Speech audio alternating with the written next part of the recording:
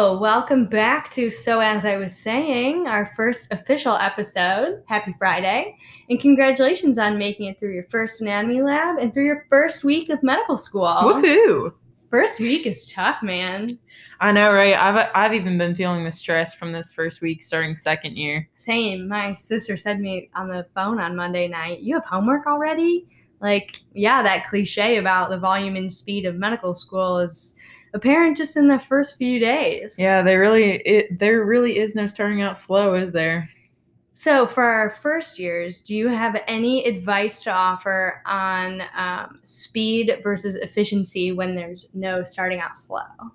Yeah, so let's break down week 1. It's a lot of information that's packed into this first week. A lot of times it feels like there's 3 weeks of your undergrad classes that are packed into this 1 week. I know this information can come on very quickly, but the most important thing is taking these lectures at your own pace. Don't feel guilty for not attending the live lectures. The professors are going to understand why you're not there, and they're not going to hold that against you. Use your time efficiently and take the time you need to go through each one. If you speed up lectures, sometimes you aren't grasping concepts as well as you would if you actually take the time to break them down and understand them yourself. Do what works best for you. Don't judge what you're doing based on your classmates because everyone studies and learns this material differently. I think that's really good advice. So getting into the nitty-gritty, let's dive right in. Lab 1, you had to identify trapezius, latissimus dorsi, the rhomboids, and levator scapulae. Now, I don't want to sit here and repeat the facts to you that you've heard in your lectures. The point of this podcast is to apply those facts. So let's start with trapezius and its actions. While we talk about muscles here, actually do the actions I'm telling you to do. It's going to feel silly doing it alone while you're listening at home, but I promise it'll end up being like muscle memory. It'll help you remember the actions so much better.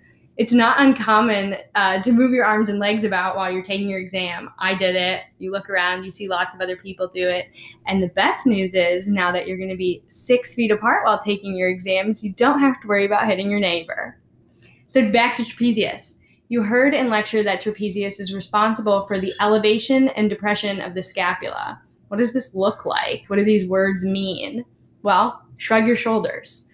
Shoulder shrug is a good example of something you're going to be testing in physical exam.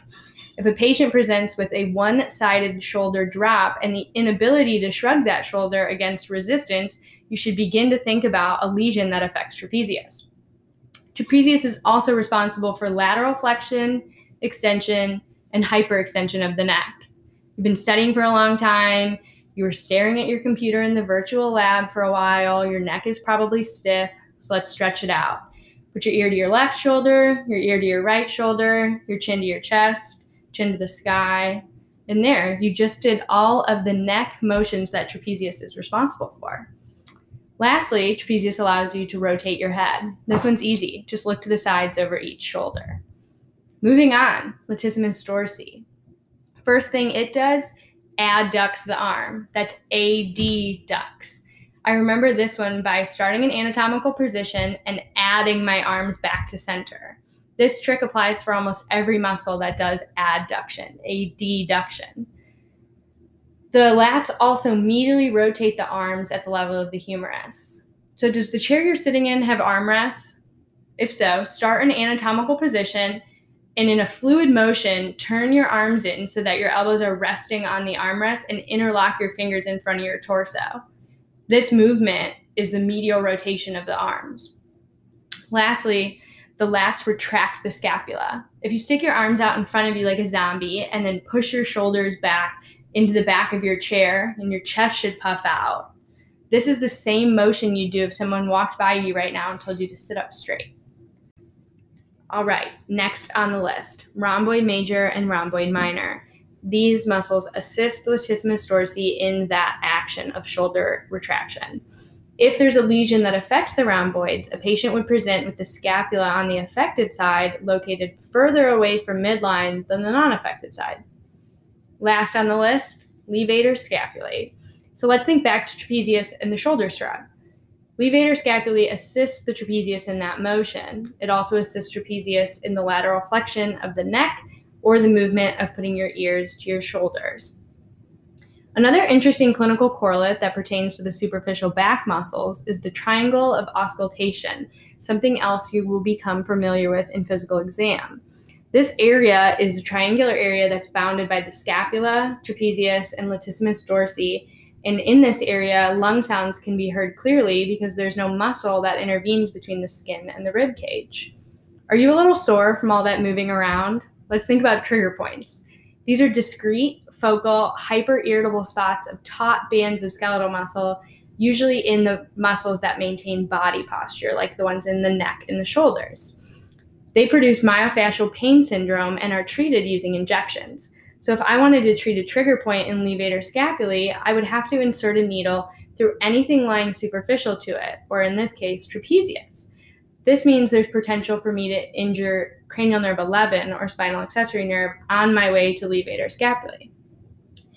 Now that you have some clinical ideas about muscles, how should you study muscles? Katie? So basically what it's going to come down to are 4 big features that you need to know for just about every muscle that you're going to learn. First, you need to learn the action of the muscle. What is the muscle doing? I recommend doing each of the movements yourself, like Mackenzie described, in order to fully grasp this concept. Next, you're going to need to know the nerve supply to each muscle. Question stems will tell you about a nerve that's damaged or an action that can't be performed due to a lack of innervation, and you'll need to know which muscle is affected, or vice versa. Learn the blood supply. Which artery is supplying blood to each muscle? Question stems may ask you which blood supply was disrupted based on a muscle that isn't functioning properly after a car wreck, or which muscle is affected based on the blood supply that has been damaged. Finally, I know origin and insertion points can be strenuous to try to remember, but knowing these can be important when it comes down to fractures and realizing which muscle is affected in these fractures. These will become more important when we discuss the arm next week. If you know these 4 big features of each muscle, you're going to find the questions on this first exam much easier. Spend your time on weekends reviewing the muscles you went over in lab and quizzing yourself or a friend on these 4 features. I know that the first quiz might have been hard for a lot of you. These are challenging third-order questions, but if you know these facts, you will be able to work through each of the exam questions. Let's take a look at an example of a second and third order style question that involves the 4 big features and can be worked through really quickly if you're able to just get through those features. So first we have a patient who presents with shoulder pain and is admitted for surgery. During the surgery, the superficial ascending branch of the transverse cervical artery is ligated. Which muscle would become ischemic in this case? Now, if you go through the big facts, starting with the transverse cervical artery, you'll recognize that the transverse cervical artery supplies trapezius. Therefore, if this artery is blocked, trapezius would be affected.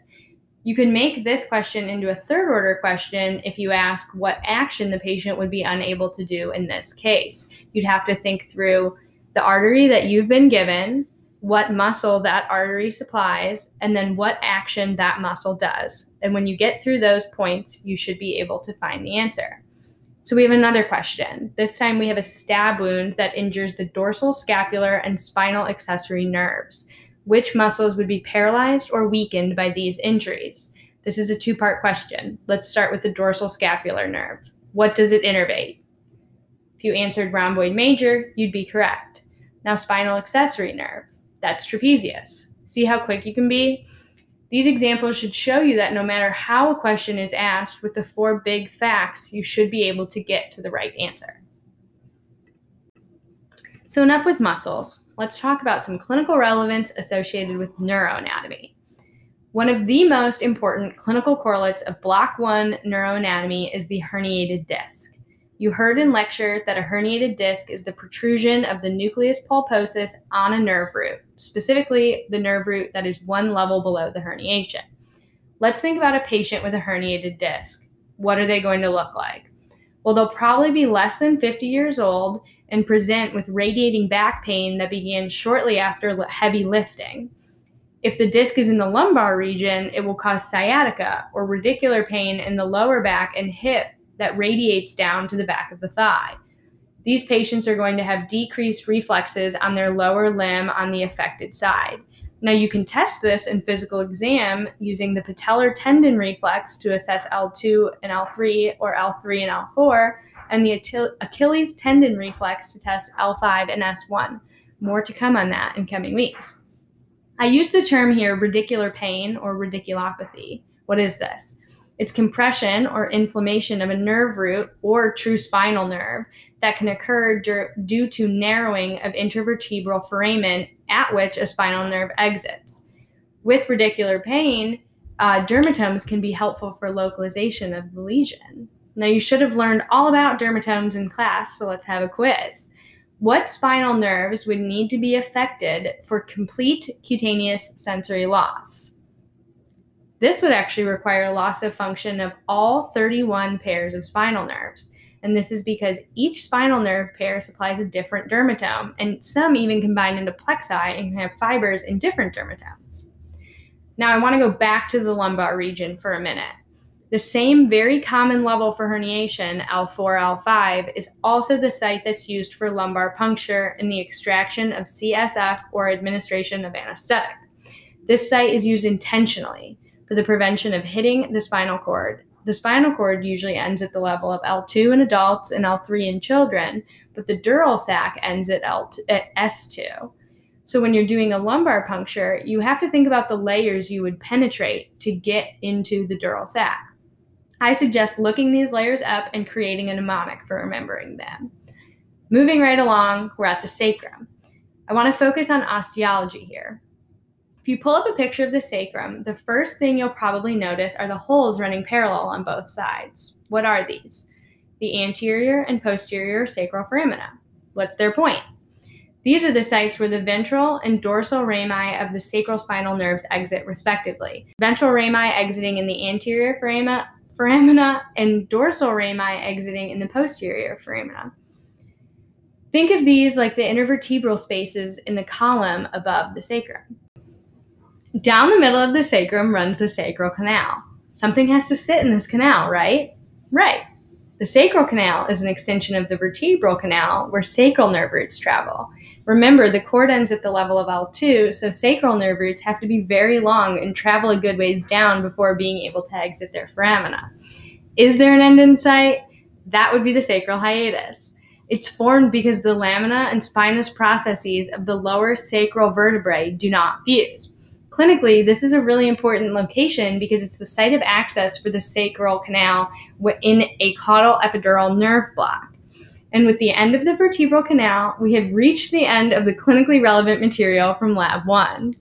We know this is a lot to take in right now, but just take your time and work through the material at your own pace. We hope you found this episode helpful and tune into next week's episode focusing on the deep back lab.